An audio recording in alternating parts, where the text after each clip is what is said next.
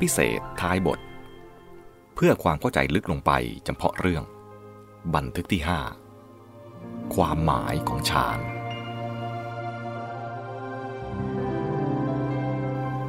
ผู้เริ่มศึกษาพึงทราบว่า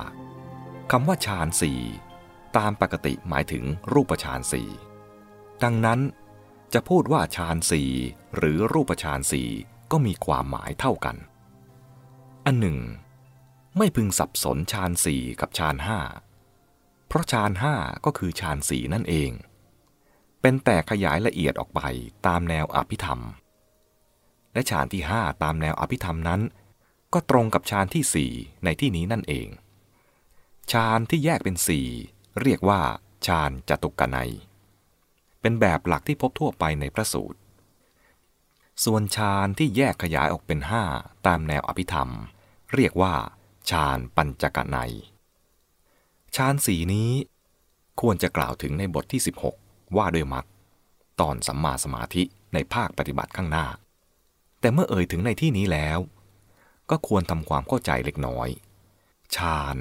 แปลว่าเพ่งหมายถึงภาวะจิตที่เพ่งอารมณ์จนแน่วแน่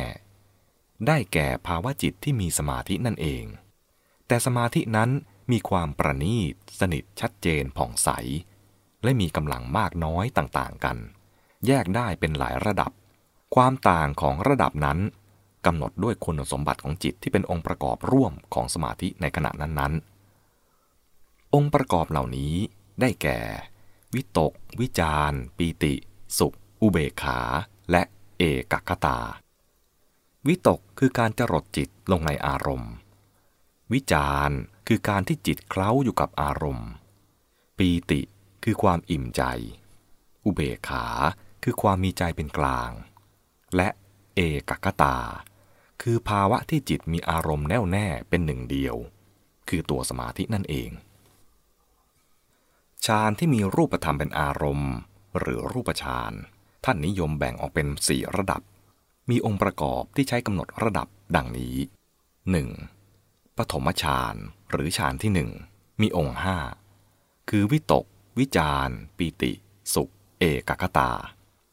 2. ทุติยฌานหรือฌานที่2มีองค์3คือปีติสุขเอกคตา 3. ตติยฌานหรือฌานที่3มีองค์2คือสุขกับเอกคตา 4. จตุตถฌานหรือฌานที่4มีองค์2คืออุเบกขากับเอกคตาฌานที่สูงขึ้นไปกว่านี้คืออรูปฌานก็มีองค์2คืออุเบกขาและเอกคตาเหมือนจตุตถฌานแต่กำหนดอรูปธรรมเป็นอารมณ์และมีความประณีตยิ่งขึ้นไปโดยลำดับตามอารมณ์ที่กำหนดอรูปฌาน4แต่ละข้อมีคำบรรยายอยู่ข้างหน้าแล้วคือตรงกับวิโมกข์ข้อ4ถึง7จึงไม่ต้องพูดถึงอีกฌานอาจใช้ในความหมายอย่างหลวมๆโดยแปลว่าเพ่งพินิจครุ่นคิด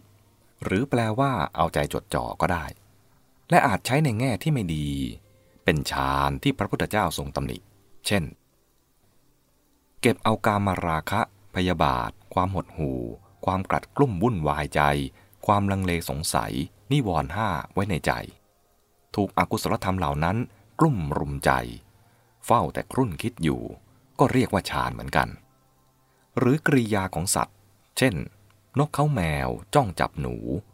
สุนัขจิ้งจอกจ้องหาปลาเป็นต้นก็เรียกว่าฌานบางทีก็นำมาใช้แสดงความหมายด้านวิปัสสนาด้วยโดยแปลว่าเพ่งพินิจหรือคิดพิจารณาในอรรถกถาบางแห่งจึงแบ่งฌานออกเป็น2จำพวกคืออารัมมณูปนิชฌานและลักขณูปนิชฌานการเพ่งอารมณ์ตามแบบของสมถะเรียกว่าอารัมมณูปนิชฌานได้แก่ฌานสมาบัตินั่นเองการเพ่งพิจารณาให้เห็นไตรลักษณ์ตามแบบวิปัสสนาหรือวิปัสสนานั่นเองเรียกว่าลักขณูปนิชฌานในกรณีนี้แม้แต่มรรคผลก็เรียกว่าฌานได้เพราะแปลว่าเผากิเลสบ้างเพ่งลักษณะที่เป็นสุญญตาของนิพพานบ้าง จบบันทึกที่ 5 ขอเข้าสู่เนื้อหาในบทที่ 7 ต่อไป